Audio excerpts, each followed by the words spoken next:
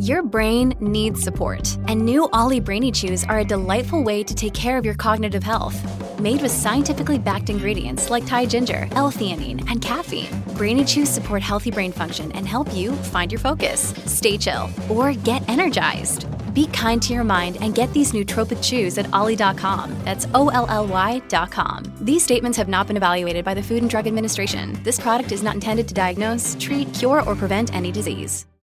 Another day is here, and you're ready for it. What to wear? Check. Breakfast, lunch, and dinner? Check. Planning for what's next and how to save for it? That's where Bank of America can help.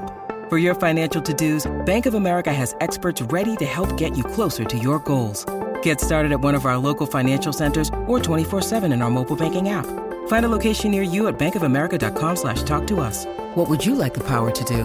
Mobile banking requires downloading the app and is only available for select devices. Message and data rates may apply. Bank of America N.A., member FDIC.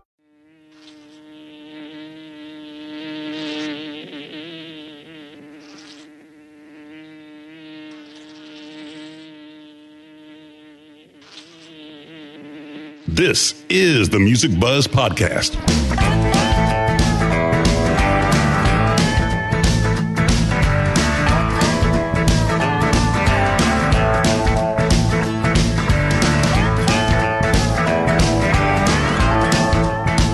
The Music Buzz Podcast features candid discussions with and about those behind the scenes in the music business, including industry veterans representing the segments of musician, design, and live. All three Music Buzz podcast hosts have spent their careers working with the biggest names in entertainment and have been and are still a fly on the wall. Dane Clark as the drummer for John Mellencamp's band for over 20 years and various solo projects. Hugh Syme, a world-renowned graphic artist for the biggest names in music and the corporate world. Andy Wilson, an award-winning marketing and public relations executive with over 20 years of combined multi-level entertainment industry experience in the music and sports business.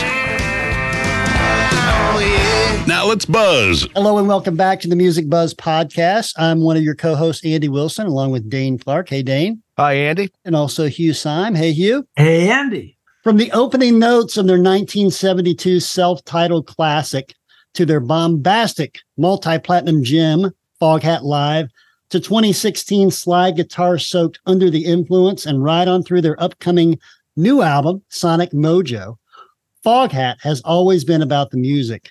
Music played loud, music played live, and music played that makes you want to move. Today, we're joined by founding drummer of the multi-platinum rock band Foghat, Roger Earl. Thank you for joining us, and welcome to the Music Buzz, Roger. Afternoon, or is it morning? I'm easily confused because we travel all over the place. And what day is it? No, I'm just exactly right. When you're on the road, it doesn't matter what time or what day. Just where's the stage? Where's the catering? Where's the bus? Yeah, right. You live in New York, right, Roger? Yeah, I'm out on Long Island on the North Shore, next to Port Jefferson. It's a piece of heaven on earth. It's a big sandbar. It's been here a couple of million years, and Liz tried to take it over, but we kicked him out. Oh, that's me. Do you miss the old world at all? Only I have family there. My oldest daughter and granddaughter, my brother and some cousins and nieces, nephew. I miss them, but no, this is home. I love this country. This is the land of music. This is where it all comes from, and to this day still influences the world as far as I'm concerned. Well, to that point, when I first heard Foghat, I had no clue, honestly, until today when I saw that you guys were born in London, or at least you're born in England. I thought, holy, this. I always thought you guys were American. Your music, as did I. I did know about Savoy Brown as I looked into it maybe 15 years ago or something, and realized, oh, okay, you guys were from England. It doesn't show in those first hits. All the songs that even your logo, your first Foghat logo, just felt like it came from L.A. It just did. Well, I grew up listening to American music, as did Lonesome Dave, our original lead singer, and Rob Price, our guitar player. America is the land of music. This is where it comes from: the blues, jazz, bebop, rock and roll, country, gospel, hillbilly. I mean, and it's got that beautiful, melting pot. And melting pot. You didn't find yourself listening to like Bobby Elliott or Jim McCarty or Ringo or Or yeah, Charlie Watts, I always admired as a drummer and the way he played with the Stones. Great drummer, I thought. He plays for the song. Jim Carty, I used to go and see the Yardbirds at the Marquee. And he had that, when they do their rave ups and it'd be everything. I mean, but at the time I would struggle to do left hand, right hand, playing the same thing as fast as he had some chops at that for sure. Yeah. And I was there one night, and there's Jimmy Page. He was playing bass. Eric Clapton and Jeff Beck on stage for the Yardbirds. That was it was like, whoa. It was a great time to be growing up in London. There was a lot going on, bands. It was great. And I've been going up there since I was like 13 years old, going, getting on the train like Friday night after school. It was a great time to sort of be around music. It was a real growing time for British music, I think. Yeah. Oh, no question. Well, let me ask you this. I always love it when I have a fellow drummer on here so we can gang up against these other two hooligans for a little bit. And let's start for myself and all the listeners here who are involved in the percussive arts with your approach to soloing. I was watching you play 3 or 4 solos on YouTube yesterday, and I noticed a lot of things. I noticed that you switch from matched to traditional grip with ease and incorporate some pretty difficult cross-hand work on the toms, kind of a la Buddy Rich-ish, and towards the climax of a couple of them, I noticed when you were playing, you'd get your double bass thing going, and I heard some Ginger Baker-ish kind of independence going on. It's very nice stuff. I assume at some point you had a little bit of training. Can you talk about that and how your soloing has developed over the years? I started taking drum lessons when I was 12 years old. I told my dad I wanted to get a motorbike, and he said, "I'm not going to help you with that, son," because I worked after school and on Saturday morning, so I had my own money. We weren't rich, but we never went hungry at home, and there was always music in our house. So I said, "Then I want to get a drum kit, Dad." And he said, "Oh, all right." He knew a drum teacher that he'd known, a friend of his, jazz drummer, played with a lot of American artists that came over to Europe, and I studied my Buddy Rich snare drum rudiments, and I was terrible. It was I was really interested in playing in a band, playing songs, as opposed to being like the man like Buddy Rich, who's just like incomparable. Yeah. I'm a human being.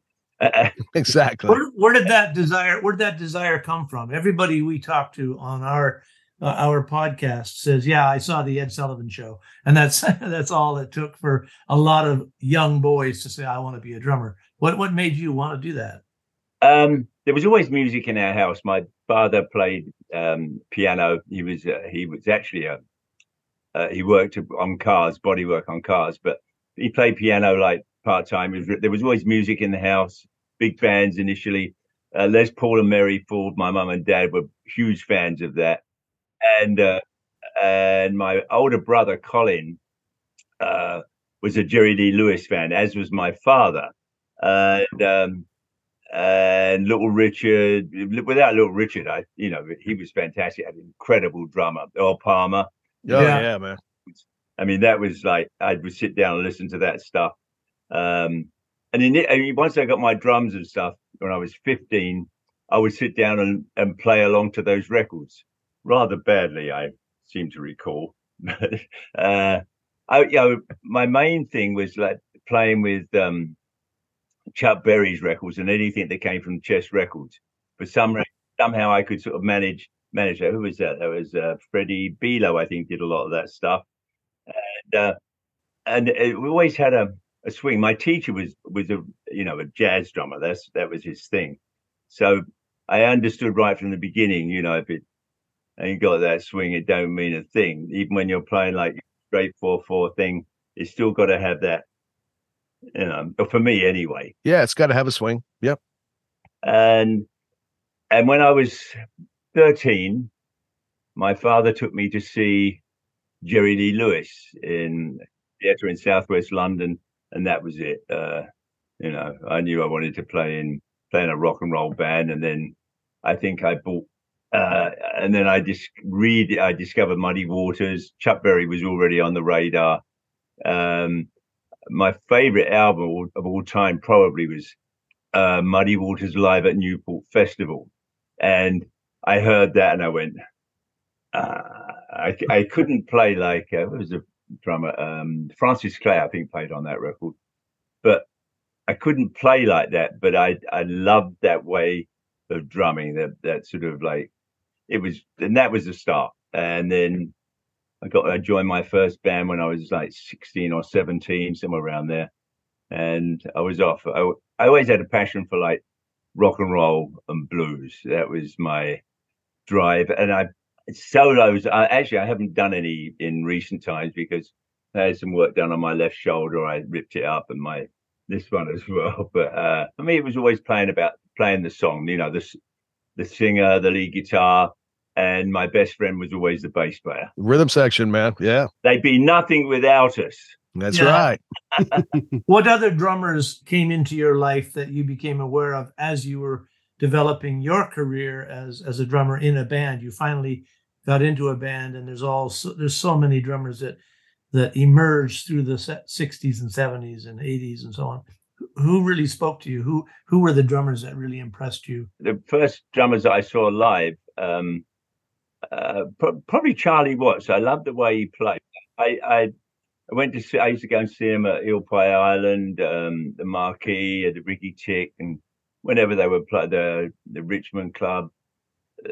He played really well, and you could always hear him. And then when they stopped playing clubs, you couldn't hear anything anymore because they had 2 Vox speaker cabinets either side of the theater, and it was like, hello? And girls screaming the whole time, right? I saw them playing to 350 people in Sunderland in 1964.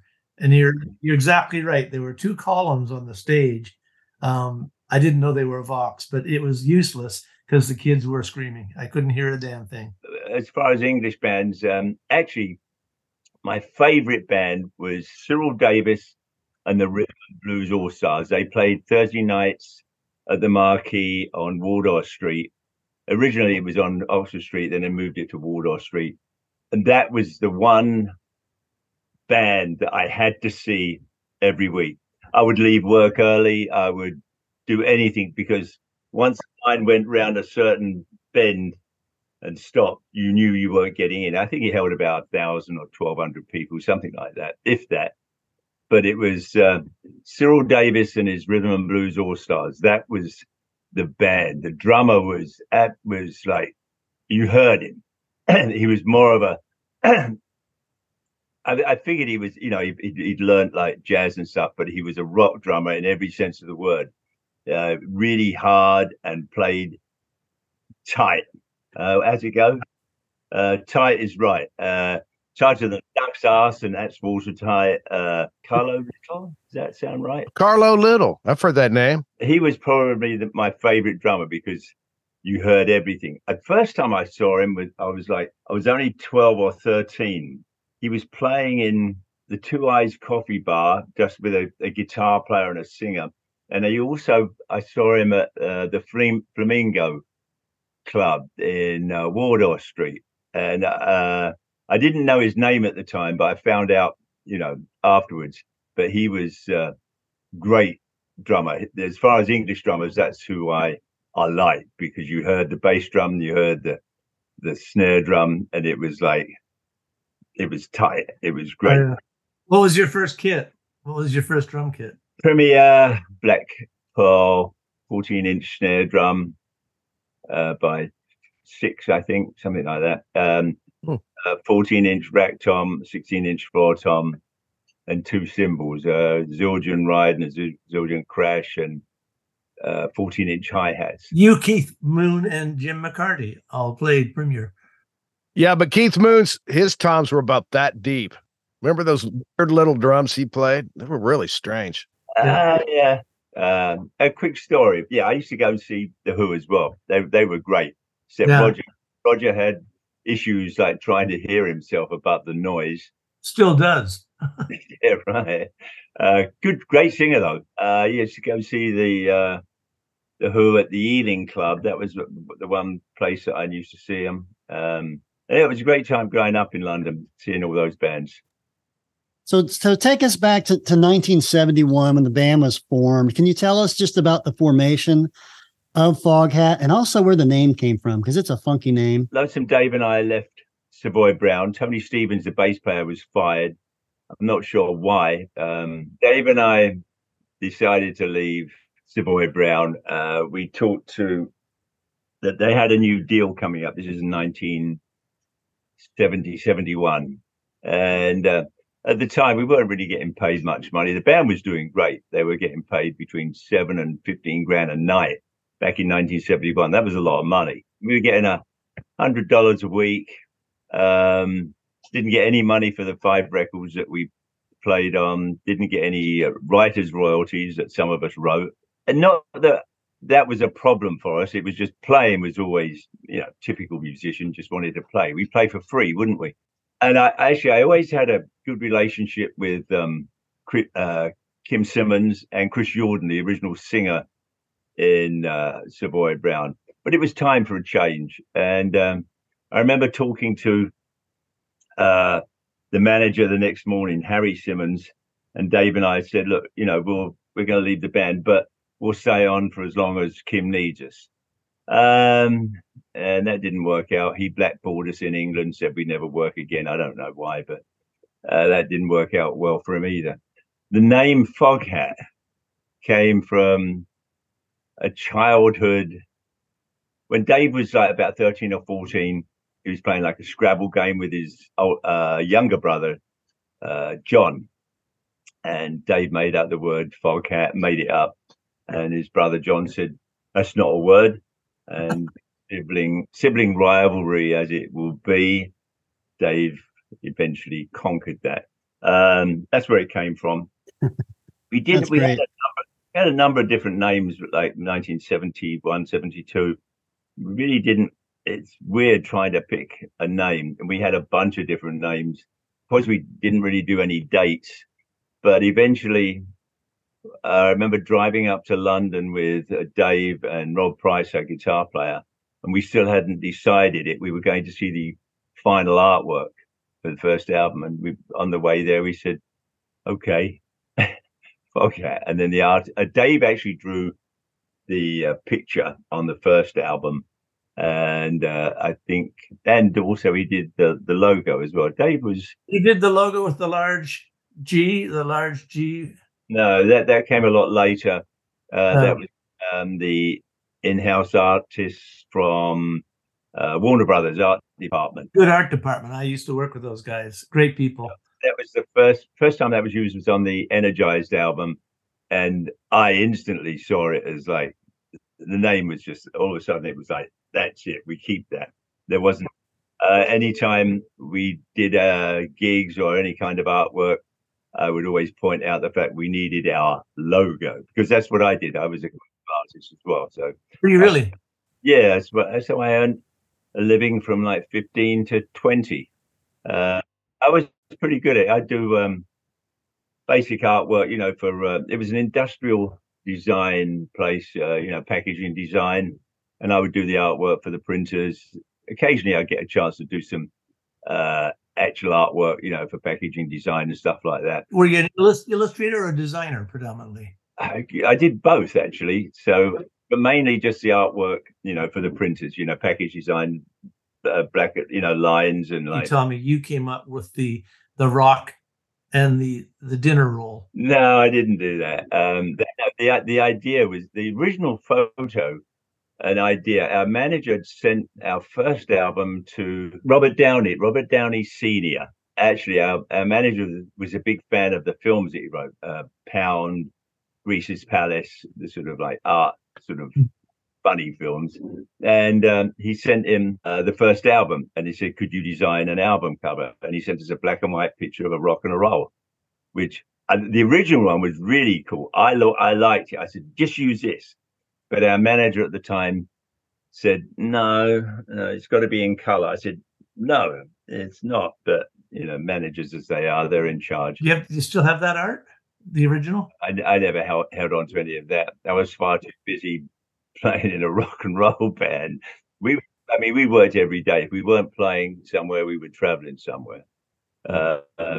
No, but Dave actually often had a hand in any sort of artwork and stuff. I would point out what I thought was good or was an issue, but Dave had a really good eye for artwork and stuff like that. Did he come up with the fisherman at the manhole?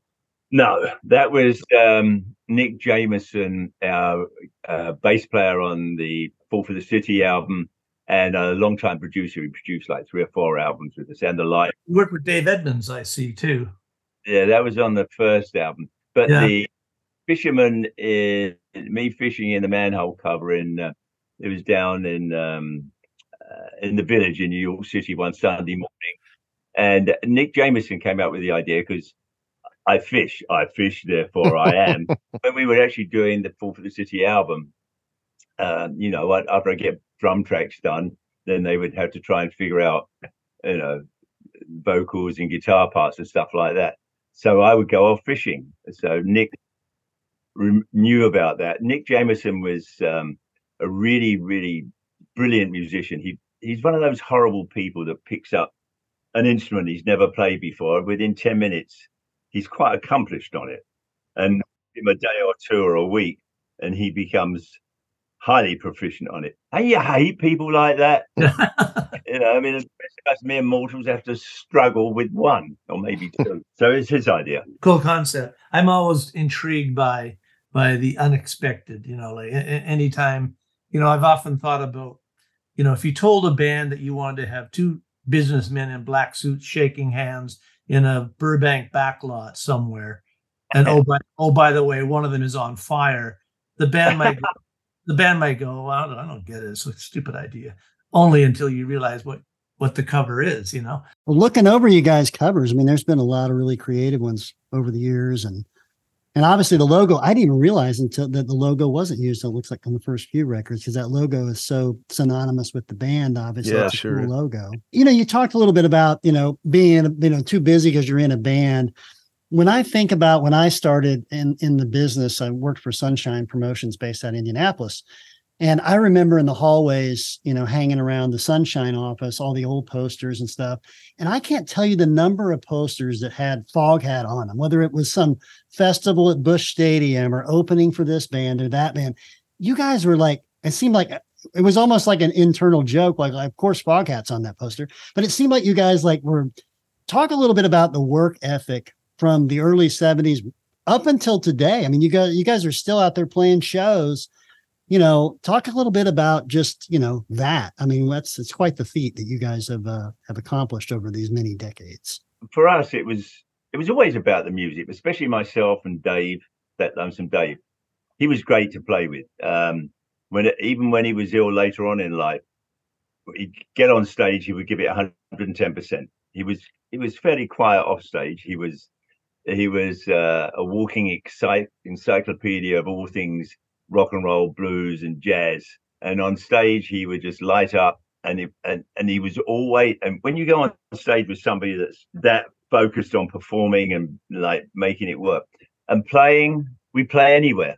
On the first tour we came over here, 1972, went into 3. I think we were here for nearly 13 months. Wife and kid to keep. That didn't work very well. We play anywhere. Bar mitzvahs, bat mitzvahs, people's backyards. Record company execs say, "Can you come and play at my?" Yeah, no, we'll be there. It was the record company, Warner Brothers, and Albert Grossman oversaw most of that. Would support us, but there again, we started selling lots of records, so they probably took a big chunk of that.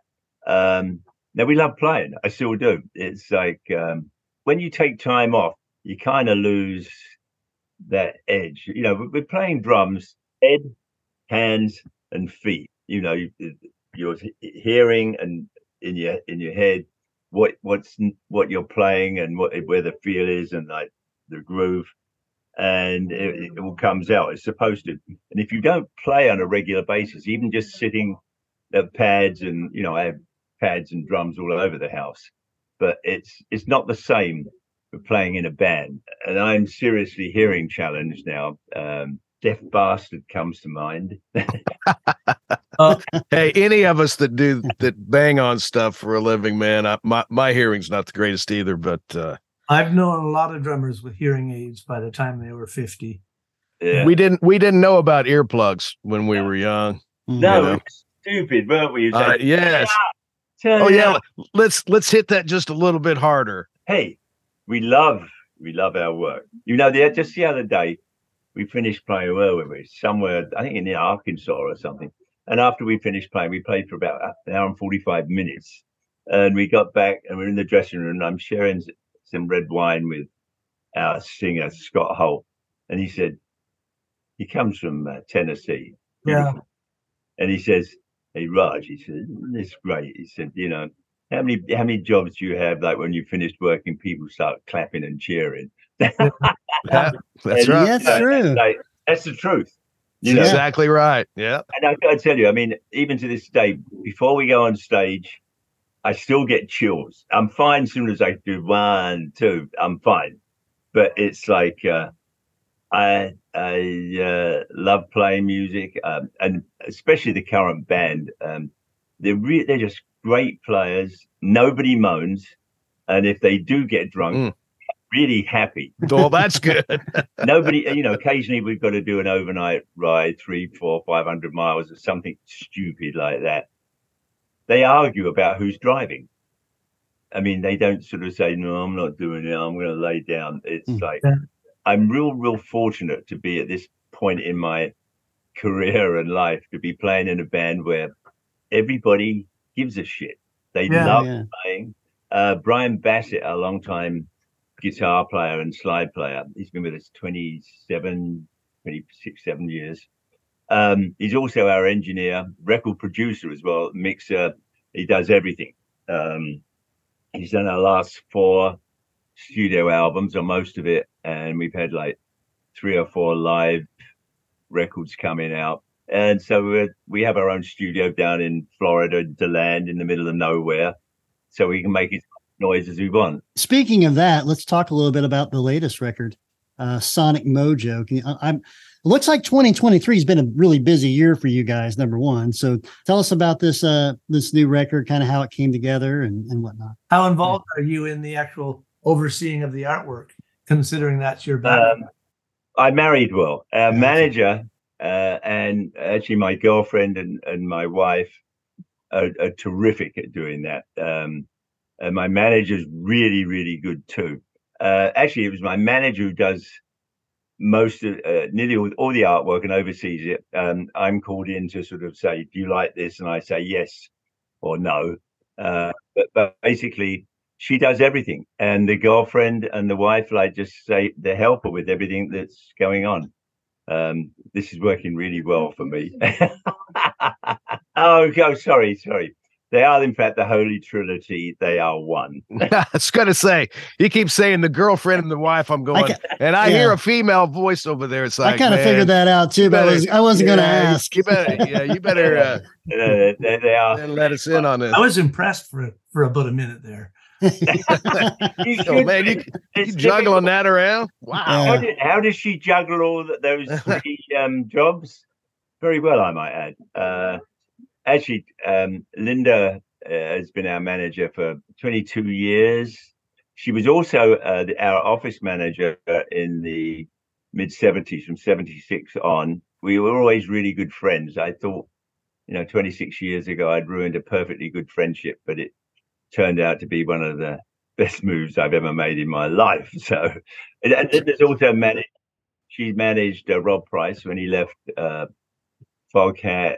She's managed a number of other bands, a couple of blues artists over the years. So she's one of those managers that gives a shit about everything. The artist comes first. She has, she does 16, 20-hour days. And is, I know how lucky I am. Let me put it a bit at that. Well, you are lucky. Some bands have to watch their manager buy a house in Capri and one in the Cayman Islands. Of course, if she does that, then you join her there, so that's not so bad. No. I had a vacation when the COVID nightmare hit. Having, though I was fine with it. Not playing was pretty weird, but I did a lot of fishing. The vegetables in the garden I got to eat and beat the bunny rabbits and the deer to it. You're talking a little bit about, management and involvement in the artwork and that stuff. And that's clear on the stuff you guys have been busy on this year. Like even the artwork for the singles for Driving On, and also She's a Little Bit of Everything. The artwork on both of those is arguably that's artwork. Normally with the singles artwork, you can kind of tell it's like maybe not as thought out. That looks like album cover artwork in and of itself, just for the singles. So, clearly you guys are, attention to detail, but, kind of tell us a little bit about how Sonic Mojo came together. And the singles, our manager, again, Linda, did all the artwork for that. She also uses other artists around for, there's a competition that she enters, like our name and stuff. And then she picks either the winners of them, and then they get paid for that, and then she refines it. Linda pays attention to detail. The world has changed as far as making music and selling music, and the way, and also because we're an older band. It's in some ways it's a little bit more. It's different, but it's important for me and for this band to put out new music. That's the reason you get into music, or for me anyway, is because I love to play. I love to play in bands. I love to make and create music and be in a band. I think that's what sort of keeps me, going. I've had all sorts of issues with hands and feet and knees and shoulders and stuff like that. But the one thing I want to do is to get back and play. I try and take care of myself. I'm not as crazy, is that a good word, as I used to be. When impetuous. Where have I heard that before? Ever since I was a kid, I used to run with, stretch exercise and do stuff. But most of the time now it's like sitting in a car, sitting in a plane, sitting in a train, sitting down, playing, getting up, sitting down, going to sleep, and getting up and sitting on a plane. So just to say reasonably healthy, I don't drink as much as I ought to. Or maybe as I used to. But no, I love playing, and I know that I have to stay reasonably healthy in every hands and feet. And there's amazing stuff out there if you can afford it. To restore joints and all sorts of stuff. I take, various supplements. I've had some blood work done, PRP and stuff like that. And there's a whole bunch of new stuff out there that can help restore, like muscle, tissue, joints even. And fortunately, is it my girlfriend or my wife does that one? She looks up. My manager has to okay it because it's not.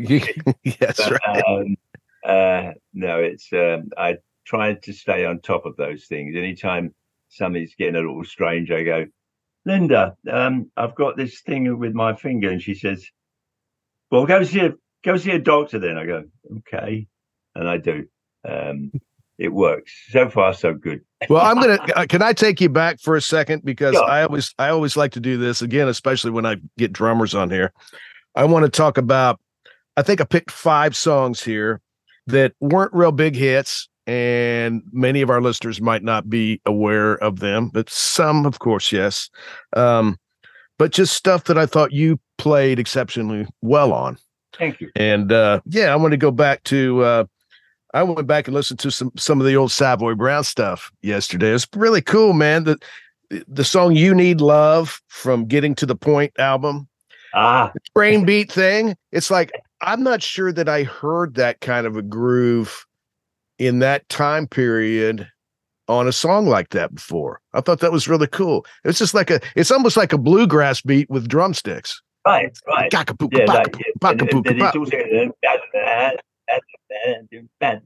it's got to have that. It's got the little accent. Thing.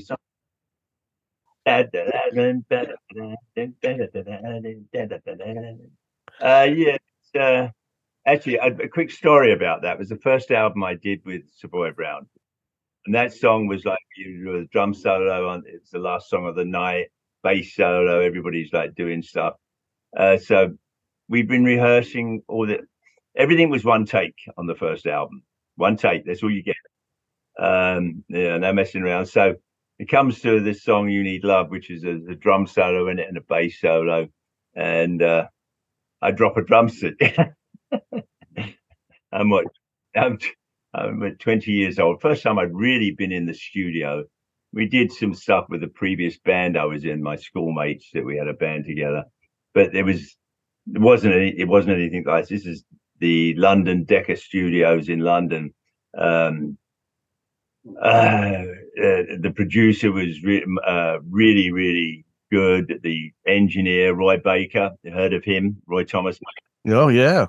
With the engineer. So they had Mike around the room. The drums sound really good as well. I mean, I didn't know about, miking stuff, but he was, and Mike Vernon was the producer. But anyway, I drop a drumstick.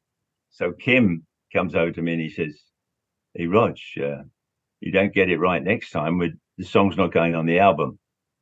Pressure. Well, no pressure there. No pressure here. It's pretty horrible, but there again, it's there. You got to start somewhere, right? Got to be brave, right? And was that the take that's on the record then? Yeah. Next take. The next take, yeah. But Kim Simmons, we remained friends even after we left the band. Actually, we reconnected in about '76, and Savoy Brown had a number of hit records after we left, and as did we. So Kim and I don't think we ever had a crossword.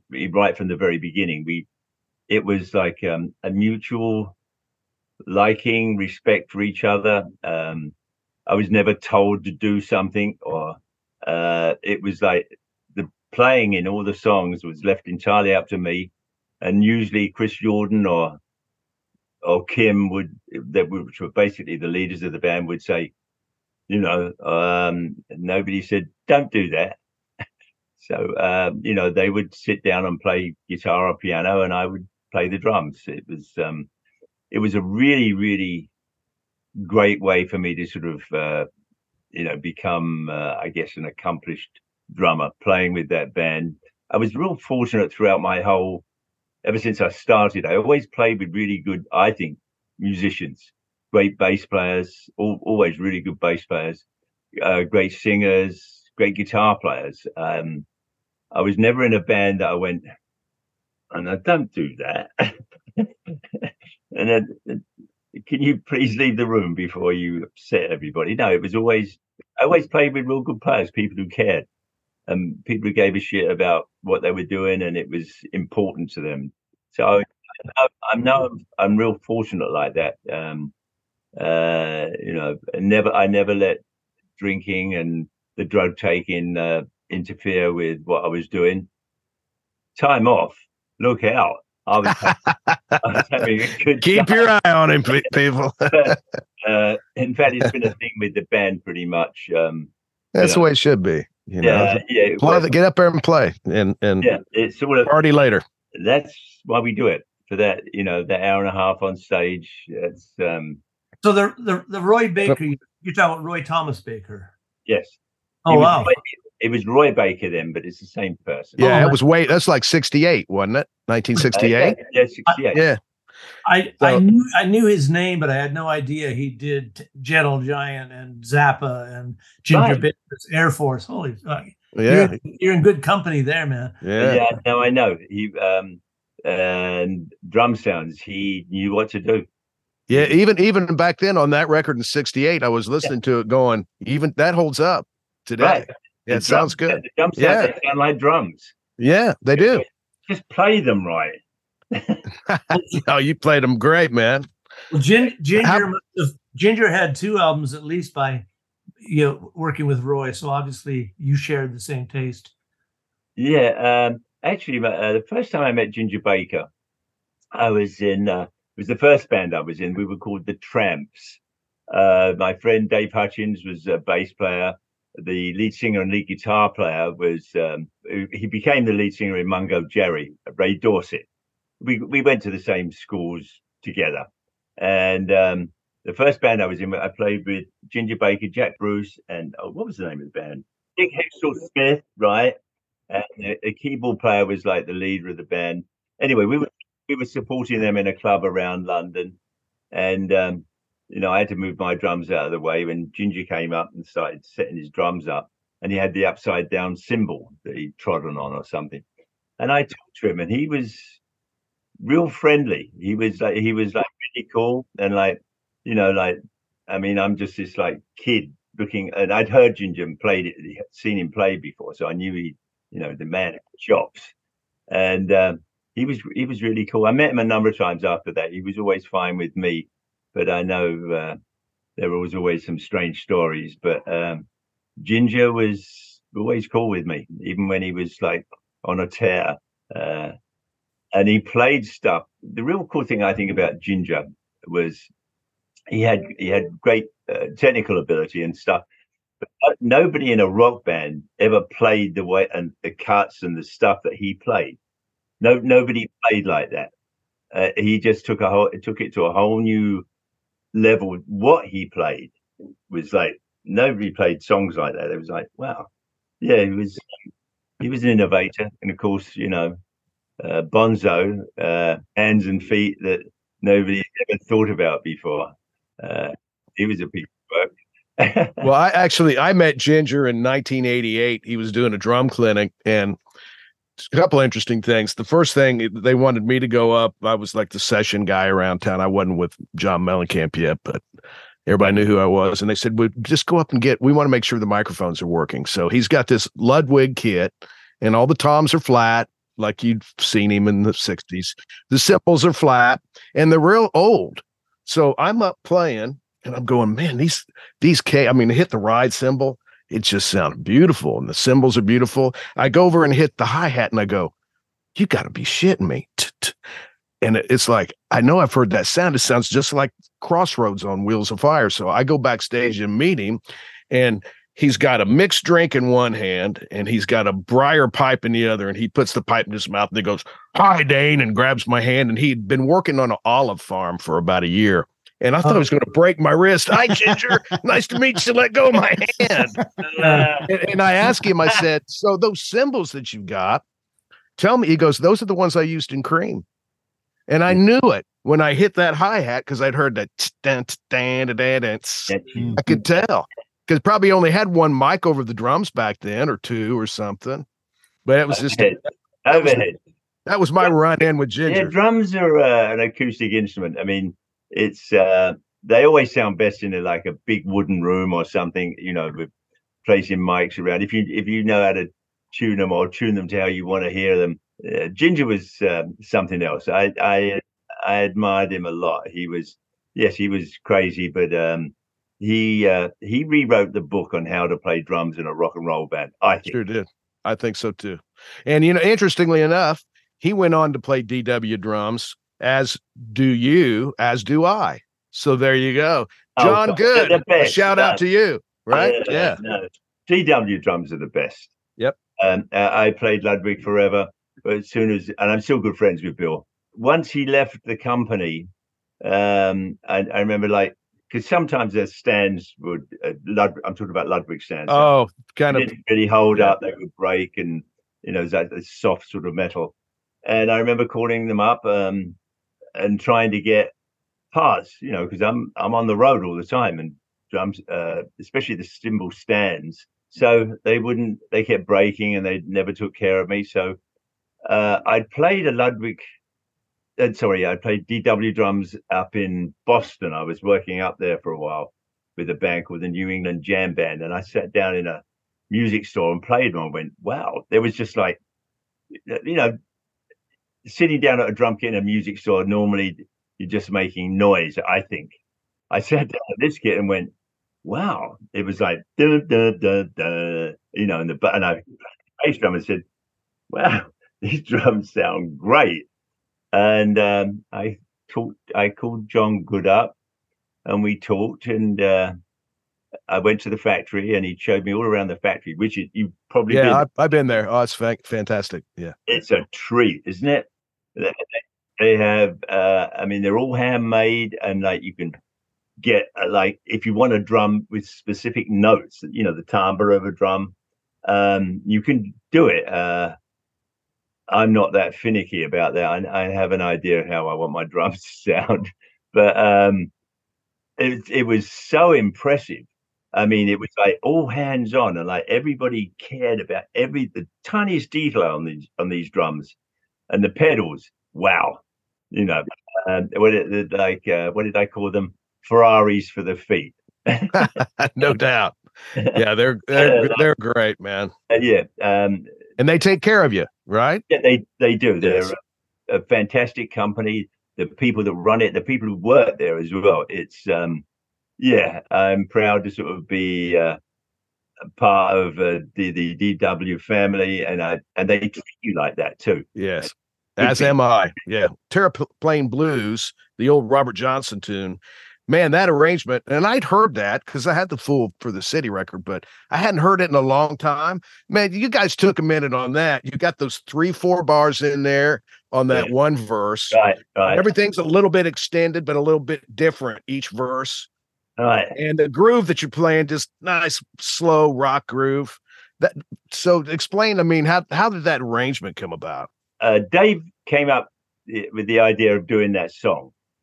Nick Jameson, our bass player and producer at the time, I was we recorded it a room up in Sharon, Vermont, Suntreader Studio. It was a huge wooden room, which Nick and I actually found before we decided to record there. But it was all about the drum sound in the room, and then that song. We used room mics as well. There were other songs we tightened it up a little bit and moved the mics in a bit, but it was, if you recall, like the bass drum, like thunder. It's moving some air. Yes. Yeah, lots of air to move. It was Nick's idea, and I just started playing with the bass initially when we were working on the arrangement of the song, and Nick would say, "That's it," like keep it like. Just it's very open, but it's got a certain sort of I think the real reason it really sounds so good is because the drums sound really good on the tune, and then so long as I don't overplay anything, keep everything nice and open, it works. Yeah, it's I was really pleased with the way that record turned out. It turned out great, man. Thank you. On Stone Blue, the Sweet Home Chicago, I mean, it's a song we all know and most of us have played, but the groove that you play, that just goes back to show that, shuffle drumming, which came from Chicago originally, really, like everybody's gone back but man, nice job on that. So when you play your shuffle, I'll just ask you, because listening, I wasn't sure. Or do you do both hands doing the same groove? Okay, that's what I do. On that one, I do, but when I'm playing it live, I sometimes change it around. Sometimes I just play the backbeat, or I let the shuffle come into my left hand light and then hit the backbeat. But on that, it was like like Earl Palmer, Earl Palmer would play. Yes, excellent. That's what I thought I was hearing, and that's what I reacted to, because there's nothing that feels any better than that when you're playing blues. It's really nice track. Thank you. It's fun. It's a little bit. At the time, I thought it was a bit fast, but everybody in the band said, "No, Roger, it's great." So it was rather. I think it was probably only the second time we actually played it, and I said, "No, it's a little bit fast." And Dave said, "No, Roger, it's great. We'll keep that. Go fishing. We've got our track now. We got the drum track. Get out of here." Go away. That's awesome. That's a good take. How about Easy Money from Stone Blue? Now that one, you get to do some double bass stuff. There's some tricky odd phrasing in there. I had to go back and listen a couple times. It's really just a 2/4 bar. I'll bet you did. So, wow, that must have taken a minute to get that together. Easy Money was, it was myself and the bass player worked on that. We sat, we were good friends. We were like brothers sometimes do. We knock heads and didn't always see things eye to eye. But he was my brother in the truest sense of, like, we would lock up stuff. And that was one song where we sat down and worked out parts. And especially when you're playing double bass drums, you have to get it right. You can't like be sloppy or anything, because then it doesn't work. And we went over it a number of times. Once we did, we figured out how to play it. Then we did the arrangement for the song with the band. And I think that's how that happened. There was also another song on that record that I thought was really special. What was that? I can't remember. Yeah, that's playing. What was the other one? What was that other song that Brian wants to do, Linda? From Midnight Madness. That was okay. A song on there that the bass player and I went, okay. And that took a little while because it's got the 16th note thing on the high. That's right. Yeah.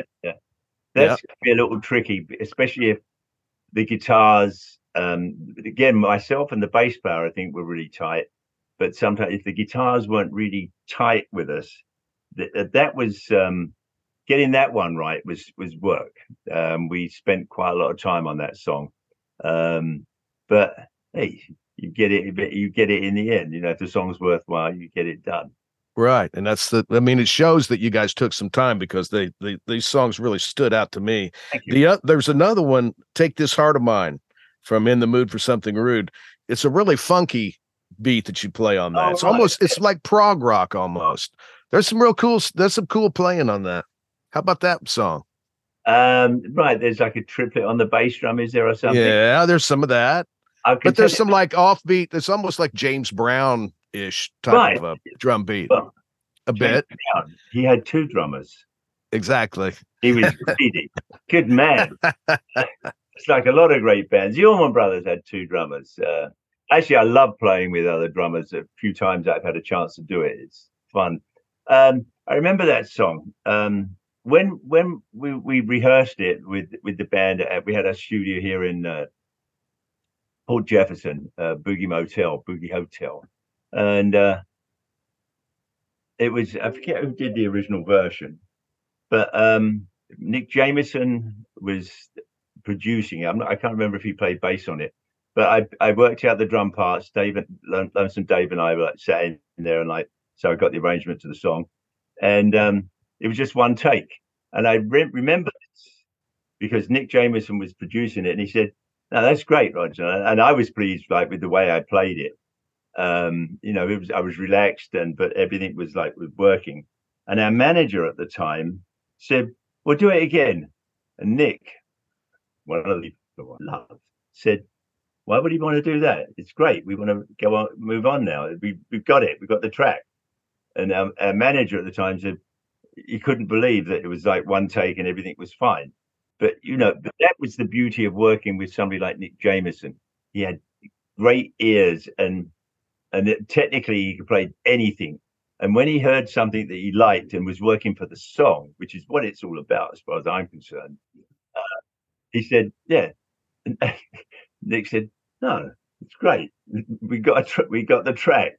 Let's do the rest of it and make this song." Thank you. How many bands collectively say, "Oh, we can get it better," and do 12 takes only to come back to the first back to the first one and go, They Rod Argent said they did that with Hold Your Head Up.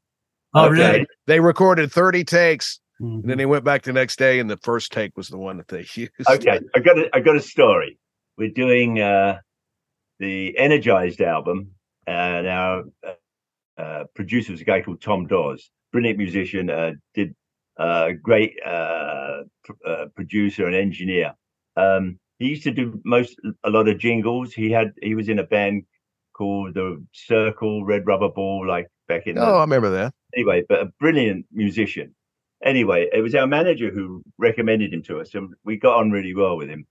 And I remember one evening we were in the city where Tom Dawes, our producer, invited myself and Dave up to his apartment. Nice apartment. And he said to me, "You ever had Russian vodka?" And I said, "No."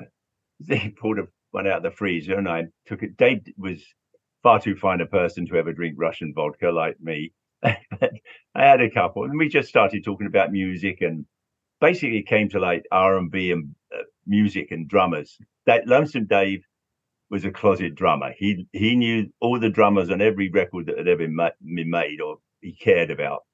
And we started talking about Aretha Franklin and Bernard Purdie.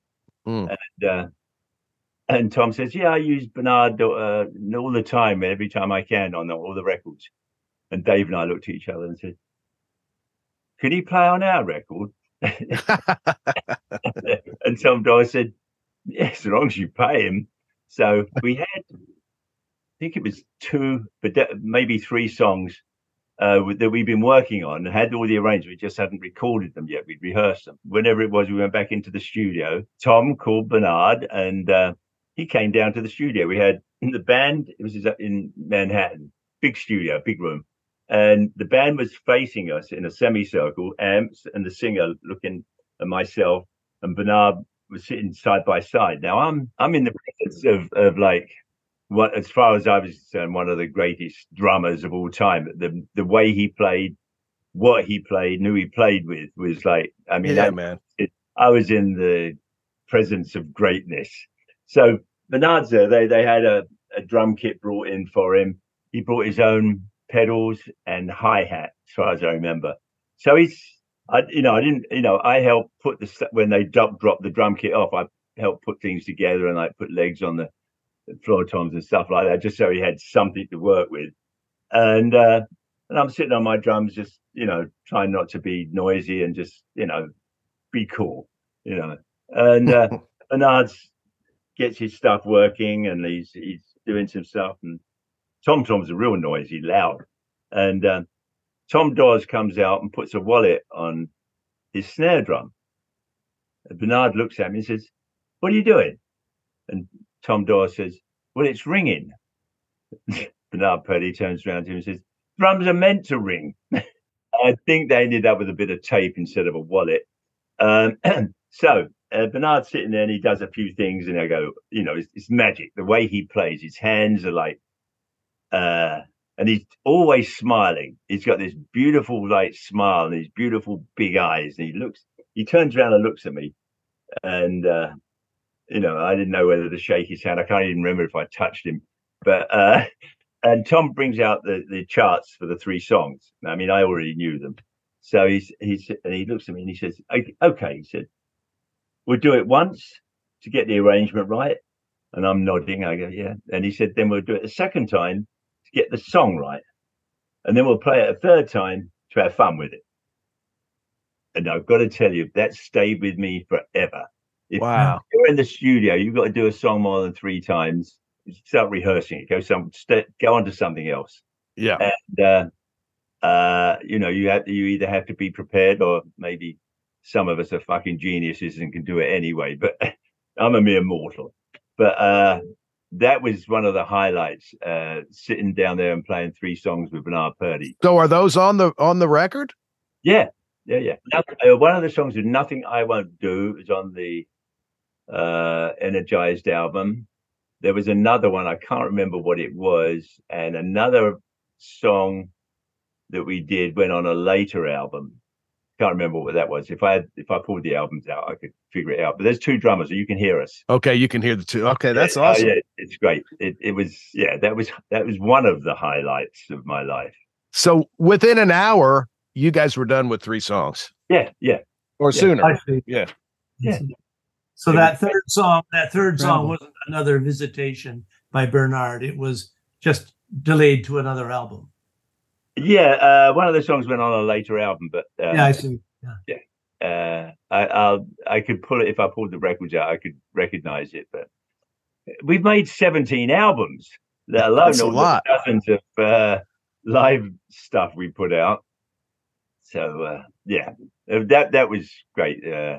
he's absolutely beautiful man too, really cool, and just lets everybody relaxes around him. It's like, it's fun. He makes playing with him fun. It's highlight. I'll bet. You guys have any other questions for Roger before we let him have his life back? Do you fish in lakes or do you fish in the ocean? What's your preference? Both. I started fishing when I was about 5 or 6. My dad took me to the River Thames. We always lived near rivers. Both. I fly fish. I sit in the boat with a bottle of wine and put a chunk of herring on the end and sit there. I spin. It's like I walk the beach. I walk rivers. I sit on the dock and just dangle something. It doesn't matter. Sometimes it doesn't really matter if I've got any bait on, but it's like being there. Have you fished in Canada? Yes, I fished in Canada. Yeah. I've been fished everywhere, man. Everywhere. Nice. That's good. The only trouble these days is that April, beginning of May, we get these big stripers bass coming into the harbour. I live on a harbour, and I put them all back, called 3, a landing trip anyway, and I put them back. I made excuses that I had to go and see a doctor, and I didn't want to smell like a fish, like filleting it and doing all that stuff. But I think I'm becoming a softie. They've got these big, beautiful brown eyes. And especially the big ones are all grandmothers, and it's like, I don't know, I think I'm becoming soft in my old age. Don't worry, I'll fillet a fish before I'm gone. That life is good. Thank you, guys. It's been a pleasure talking to you lot. You too. It's great you to too, meet you. Roger. Take care.